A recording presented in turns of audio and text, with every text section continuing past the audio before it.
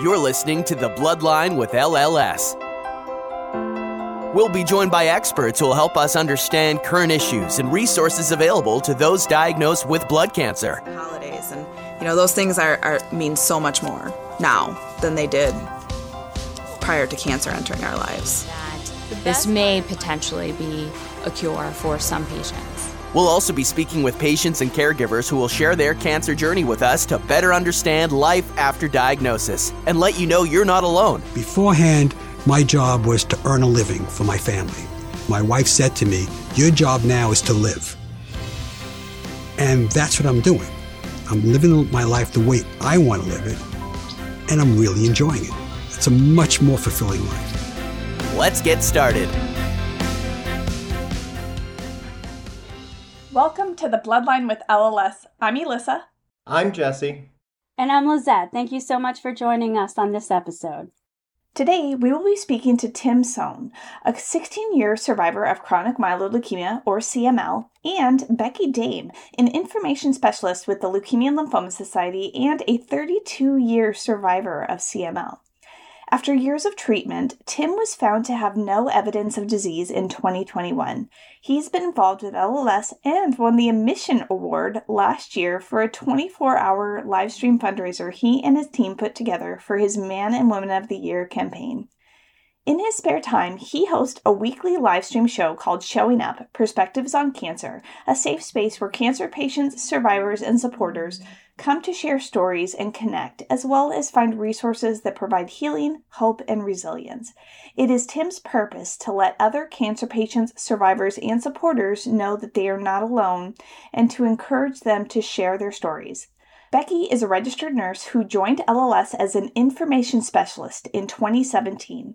She was diagnosed with CML at 18 years old and has had multiple bone marrow transplants, which at the time were the only curative options. Thankfully, after a new donor, the last transplant was successful and has kept her in remission for over 11 years.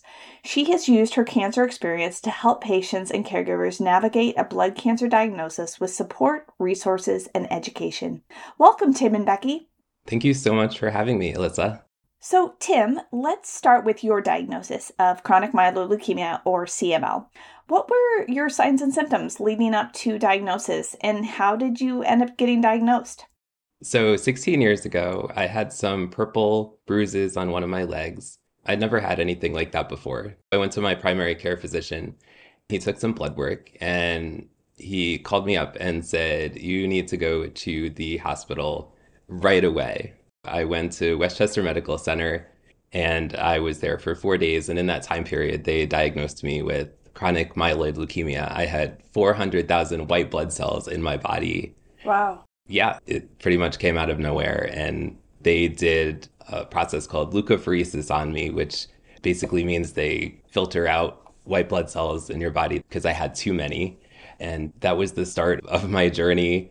In terms of my treatment, I took oral medication called Gleevec to start. That changed over time, but that's the start of my journey.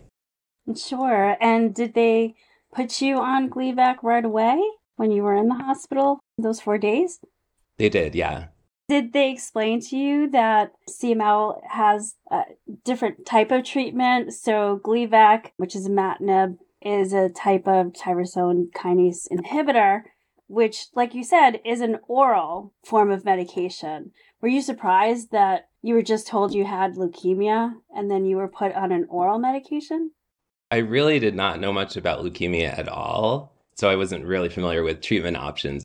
I do remember that they had discussed a clinical trial option, but they had never tried it on anybody else before, so we decided not to go that route. You said that as you've been treated, that the treatment has changed over these past 16 years? Yeah, I started out with Gleevec, and then after so many years, the number of leukemia cells in my body started going up. My oncologist suggested that I switch to a different oral chemotherapy medication. We tried Bacillif. That one didn't like my body at all. And luckily, over time, the number of options have changed. So now I take one called Sprycel, and that one has worked great. And both with Gleevec and Sprycel, I haven't had any side effects. So I've been very blessed in that way. That's good. What does that mean when it didn't like your body? Did you have a lot of bad side effects? I just had a lot of vomiting. Oh. Yeah. So, Becky, you have been through quite the journey with multiple relapses and transplants. The landscape of CML treatment has really changed since your diagnosis and with the introduction of tyrosine kinase inhibitors, or TKIs. Could you tell us about your treatments? Absolutely. My diagnosis did come many years before TKIs were even on the market. Before TKIs, the only curative effect was a bone marrow transplant. And that was back into the 90s. I had my very first bone marrow transplant back in 1992. In the meantime, you just did some maintenance therapy just to keep blood work controlled, but none of it was curative. It was really just to keep blood counts from being sky high. Was that chemotherapy for the maintenance? So they don't call it chemotherapy. The patients would understand it as more of the hydrea or things like interferon. Neither one of them are considered chemotherapy. They're really just a suppressive agent to suppress the bone marrow. So it's just not overproducing, but it's not quote unquote chemotherapy. For the first decade from 92 really to 2001, transplant was the only true treatment for CML patients. So I had my first transplant, but would end up relapsing even after that.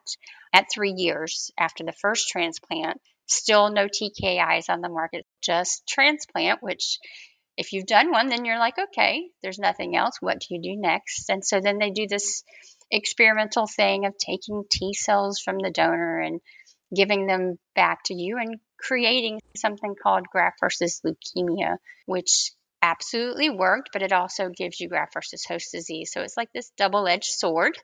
Yeah. But it absolutely worked for me as a CML patient and put me back into remission. But then as time progressed, that would be somewhat a good therapy for me, except that I relapsed every 2.5 years. Oh, gosh. And so we would continue to do this type of therapy, this donor lymphocyte infusion, DLI, and it would give me graft versus host disease and graft versus leukemia and put me back into remission. And we would do that all the way up until 2001. And then 2001 is when the first TKI was FDA approved, and that was Gleevec. Yes. So during that relapse period of time, when that one came, we would try Gleevec. And unfortunately for me, Gleevec just had too high side effects for me. Cardiac wise, I had a resting heart rate of 140. So really it was just totally physically limiting me, and I was unable to work or even go get the mail out of the mailbox because my heart rate was just so profound. And so we would go back to my old standby and do more of these DLI treatments, and that would put me back into remission. I would do several more relapses, and then we would get to the second generation of TKIs, and I would go on Sprycel when it was finally FDA approved. So went on Sprycel, and I would quickly go into having both pericardial effusions and pleural effusions. So that means fluid around my heart, fluid around my lungs, all these wonderful side effects. That's tough. Again, physical symptoms limiting for me to stay on that and have a functioning livelihood. So we would go back to another DLI treatment and then the graft versus leukemia, graft versus host. The next go around would be my sixth relapse in 2010. At that point, we made the decision to try a different donor and have a repeated bone marrow transplant. Okay. So that would be done in September of 2010. And it absolutely worked as far as finally keeping my CML controlled, even to the point I did not need any TKIs as a filler. After the transplant, it was profound enough that I did not need any additional TKIs to stay in remission, and I've now been in remission from the last transplant. September will be 12 years. That's so amazing. I'm so glad that that worked for you. That is a lot of side effects with all of those various treatments and the transplants and the GVHD. So there are a lot of side effects involved, both from the TKIs that I had, but I also, the graft versus host disease, the side effects list can be very long and include anything from creating hair loss to muscle stiffening to GI tract, liver, and lung involvement. You just name it, and those can be side effects from graft versus host disease. So it is a lot to go through, but I can't say that I regret any steps of that process. Our podcast today is focusing on quality of life during CML treatment. Tim, what have you done to maintain a good quality of life throughout these past 16 years? I try to eat healthy. I have had periods that I do well with that and periods that I don't do so well with it, but I try to. One thing that I consistently do is walk. I love to be out in nature. Oh. I live in Pennsylvania near the Delaware River, so I love to take walks. Mm-hmm. A challenge that I've had besides cancer is chronic migraines. So fresh air is something that has helped. It's good. I think it's really good for cancer patients to be able to get outside and get moving. Movement in particular is always very good. And if you can find something that you like walking along the river, that just sounds lovely right now. Yeah, something else that I've really loved to do is take photos while I'm out in nature and videos as well. Oh. So that's just become something that I do, and I post them on social media. That's a passion that I've developed as well along the way. That's great. Very nice. And you were able to work with your physician when you were on one of these medications that you said you were having side effects, vomiting. It's really important for patients to really have that open communication with doctors to let your doctor know if you're not feeling well. I'm sure that during that time, your quality of life was affected. Was it easy for you to communicate that with your doctor to say, this is going on and it's really affecting me? Yeah, absolutely. I just called up his office and told him, and we made another appointment, and he just explored other options. Thankfully, there are other options for CML. Exactly. I remember early on in my journey when I started taking Gleevec, I remember there weren't as many options as there are now. So we're really lucky now to have more options. It is amazing how things have changed on the CML front in 16 years. For sure. Yes, vast improvements. So what about you, Becky? With your side effects and your cycles between remission, relapse, transplants, how did you maintain a good quality of life? I will say it was difficult, especially with as many relapses as I had. I felt like I would have a year and a half of good health and good quality of life, be able to return back to normal functioning per se, and then a year and a half of treatment again. And so, of course, during that time, obviously not doing as much as I had wanted to. Sometimes it would limit my working conditions. I did have to go on medical leave several different occasions with those treatments and different things that were needed. I knew that I had a year and a half good, a year and a half would be involved with just treating my disease and trying to get past it to get back to that year and a half of good quality of life. Yeah, that's good. Yeah. Now, Tim, we know that cancer can come with a lot of emotional effects, right? Particularly with a chronic cancer. How have you dealt with the emotional effects of cancer since your diagnosis? That's a really interesting question because for my journey, for the most part, physically, I felt fine because I've taken oral chemo medication that has worked really well. It's been kind of surreal to be during a cancer journey where my physical aspect is fine. But then the mental part has been more of a struggle for me when I became a cancer survivor. Depending how you define survivor, when I went no evidence of disease is really where the mental part became more of a struggle for me. And also when I started the show, when I started having more conversations with other patients and survivors and supporters, people who were struggling more than I was, and who had family members who had passed and struggled more than I was, that survivor's guilt aspect, that really came into play for me. So was it the survivor's guilt in particular, once you were found to have no evidence of disease, that really affected you? Definitely. A close family member just passed like 2 weekends ago. And it was the first time that a close family member had passed since I went no evidence of disease and since I started the show. And that just brought a whole new perspective for me just recently. Gosh, I'm so very sorry to hear about the loss of your family member, Tim. It can be so hard to see others with the same disease pass away when we are doing well. Now, Becky, you've had a much different experience than Tim, particularly in the first 20 years after your diagnosis. What were the emotional effects of cancer for you, and how did you cope with those? I will say it is a roller coaster of emotions. I mean, especially for me, the whole timing of multiple relapses and that whole 1.5 years of good and 1.5 years of bad, you're constantly on this roller coaster. I do have faith on my side. I'm very much a believer and really clung to my faith and my prayer teams and those people who supported me well. It was emotional. I was married for most of all of those 20 years that we had mentioned, and my husband was just a champion as far as a caregiver for me. But it does create difficulties. I mean, just daily living difficulties. But we managed through those together and with our faith and those supporting us. But I will say that actually, my husband, my caregiver, he has probably PTSD from this experience because if you put yourself in the opposite side of the patient, they're looking back feeling helpless on how they can change the situation for better. I will say, I believe the positive on some of this for me would be that my husband and I have a unique marriage, that we've never had the opportunity to take each other for granted. So that to some degree is a blessing in itself and has made us have a very strong marriage. Tim, one thing that can improve quality of life for some patients is helping others. We mentioned in the introduction that you participate in the Man and Woman of the Year campaign, now known as Visionaries of the Year. You won the Mission Award in the campaign for doing a 24-hour event. Congratulations. Can you please tell us about your overall experience and more about your personal fundraising campaign?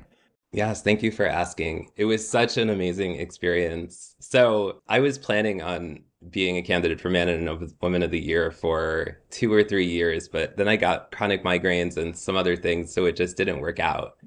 And then the pandemic happened, and I ended up creating a course on how to create live stream shows. And all these people from around the world came into my course that I created. And so in 2022, being a candidate for Man and Woman of the Year, the main way that we raised money for the Man and Woman of the Year was we held a 24-hour live stream fundraiser. Oh. And we brought on cancer survivors, cancer supporters, cancer patients to share their stories over the 24 hours. Well, that's awesome. So is it kind of like one of those old telethons?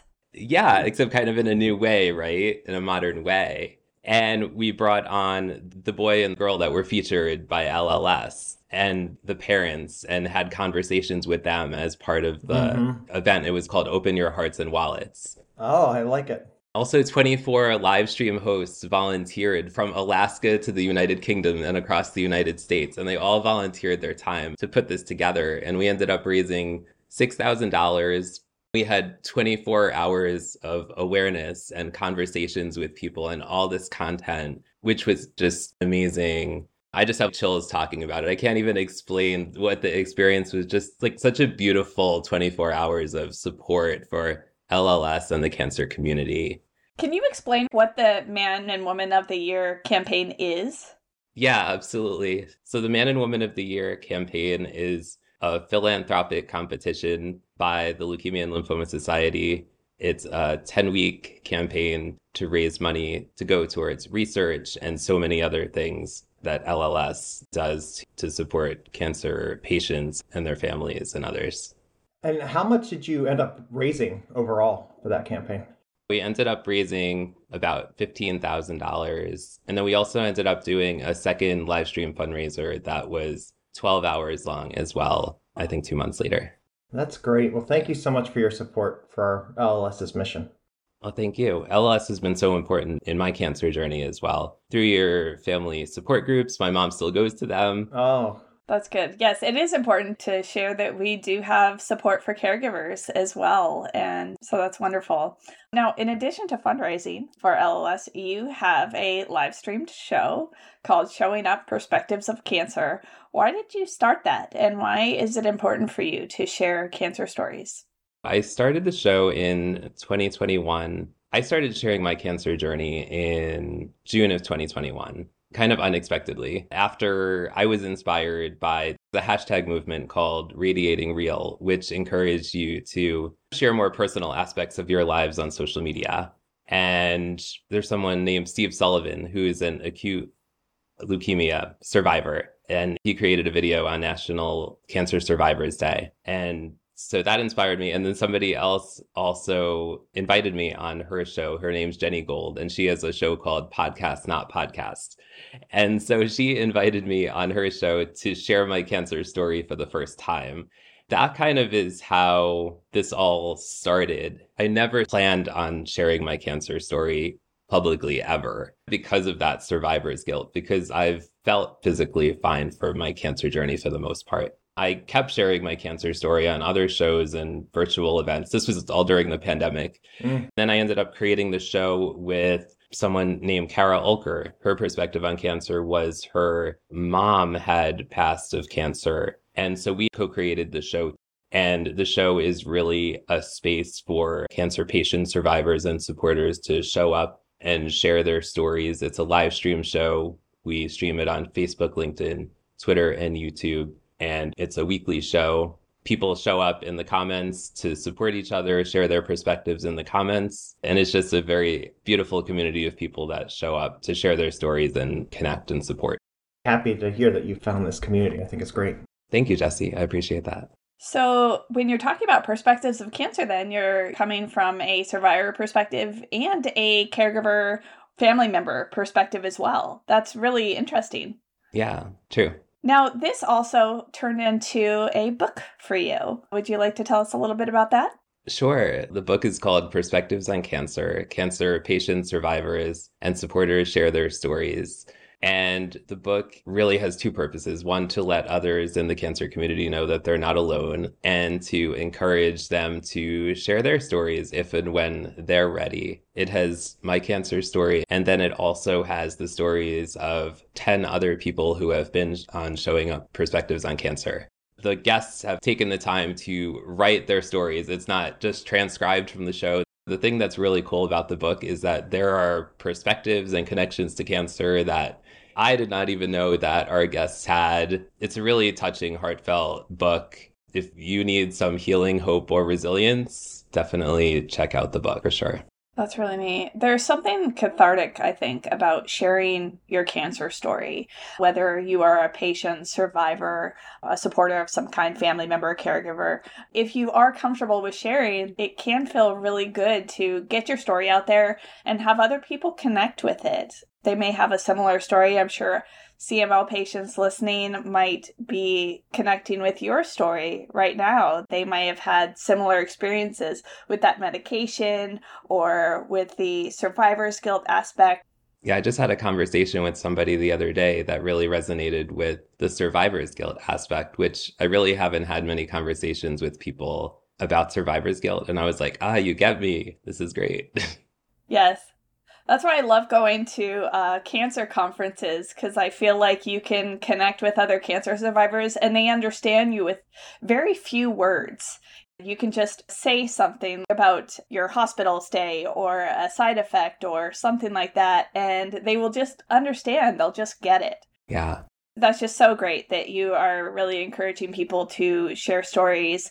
Do you feel like that has really helped you with your survivor's guilt and just through your cancer experiences in general in sharing your story? Yes and no. Depending on the experience, it has helped sometimes and has had the opposite effect. Yeah, sometimes it's hard. I think it would be hard to listen to some cancer stories that haven't gone quite as well, or hearing stories from caregivers who lost somebody. It does make that survivor's guilt a little bit harder to get through. It definitely does, but it helps on the show to have such a supportive community who shows up. Mm-hmm. That's really what makes it and makes us want to continue to show up every week. Absolutely. And that's a good title for your show, Showing Up. I like it. Now, Becky, you have also used your cancer experience to help others with your role as an information specialist and your willingness to be so open with your story. What has it meant to you to help patients and caregivers who have come after you? It's really why I continue daily. I remember the evening that I got my diagnosis, and I said, Lord, if you'll just help me, and if this changes one person's life, then it'll all be worth it. And I had no idea how long I would have to be able to help and fulfill that. But I've been given these opportunities, and I just couldn't imagine not taking them and to help that person who was in my shoes. And if I give them a glimmer of hope, then it's all worth it. It's just amazing that I can still speak about it and encourage patients and their caregivers and just give them maybe just that beacon of hope that they need. Like if you saw my picture, you would say, oh, she looks totally normal. Yeah. You can go through a lot of things and come on the other side and still be able to function, maybe not as normal, but still everybody's different. What they feel is good and bad. But for me, I'm happy with my quality of life that I have now and couldn't imagine it differently. It's just amazing how you've been able to utilize that experience. We can see between you and Tim that you have both had very different experiences with CML. And so it's good that you can see a different side and provide a different experience when you're talking to patients and caregivers so that they can get that help if they aren't doing well and are able to have hope to do well. I mean, when you're looking at almost 32 years of survivorship, that's just incredible. Yeah, I think it's incredible as well. Being that I'm both on the patient side and the healthcare provider side of things, I know what it could be. And so that gives me blessing. And I know how to relate on both sides, both the medical aspects that they're seeing, but also in that personal aspect as well. So our final question today, on our patient podcast homepage, we have a quote that says, after diagnosis comes hope. What advice do each of you have for patients and their families to give them hope of a good quality of life after a diagnosis of CML? Figure out what it is that keeps you going. For me, what keeps me going is my wife and my kids, my family, right? What is it that motivates you to keep you going? Figure that out. I think that's my suggestion. That's lovely.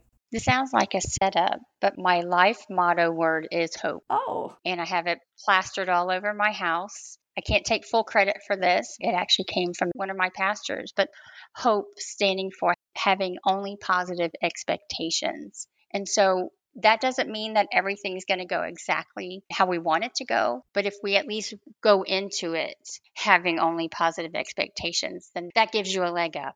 That's wonderful. I love it. Well, thank you so much to each of you, Tim and Becky, for sharing your stories. You had quite the different stories and experiences with CML, so I am glad that both of you were able to come on here and share with our patients and caregivers the different perspectives of a CML diagnosis. And we're so happy to hear that both of you are in remission and doing so well.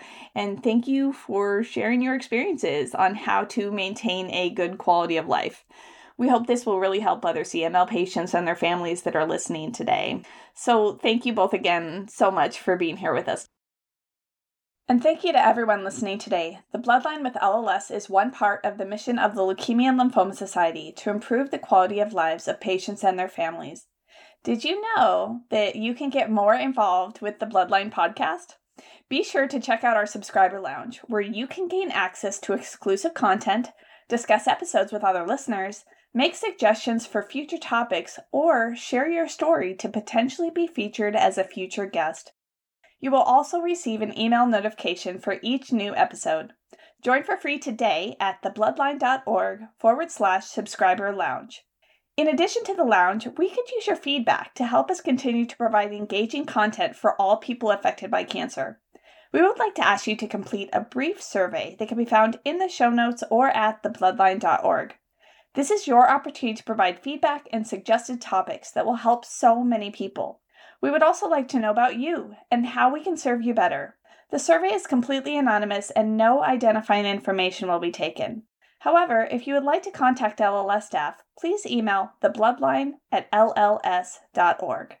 We hope this podcast helped you today. Stay tuned for more information on the resources that LLS has for you or your loved ones who have been affected by cancer.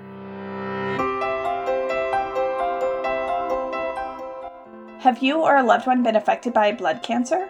LLS has many resources available to you.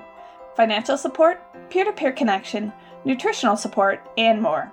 We encourage patients and caregivers to contact our information specialists at 1-800-955-4572 or go to lls.org/patient support.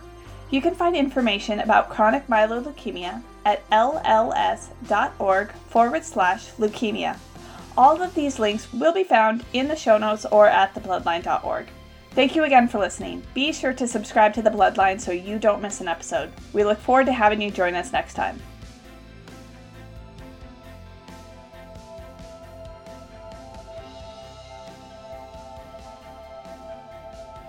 Thanks for listening to The Bloodline with LLS. We can be found on iTunes and other great podcatchers. You can subscribe at www.thebloodline.org. Be sure to check out our archive section on our website for previous podcasts. Be sure to rate and review us on iTunes. Keep up with LLS by following us on Twitter at LLSUSA and Facebook at the Leukemia and Lymphoma Society. Until next time.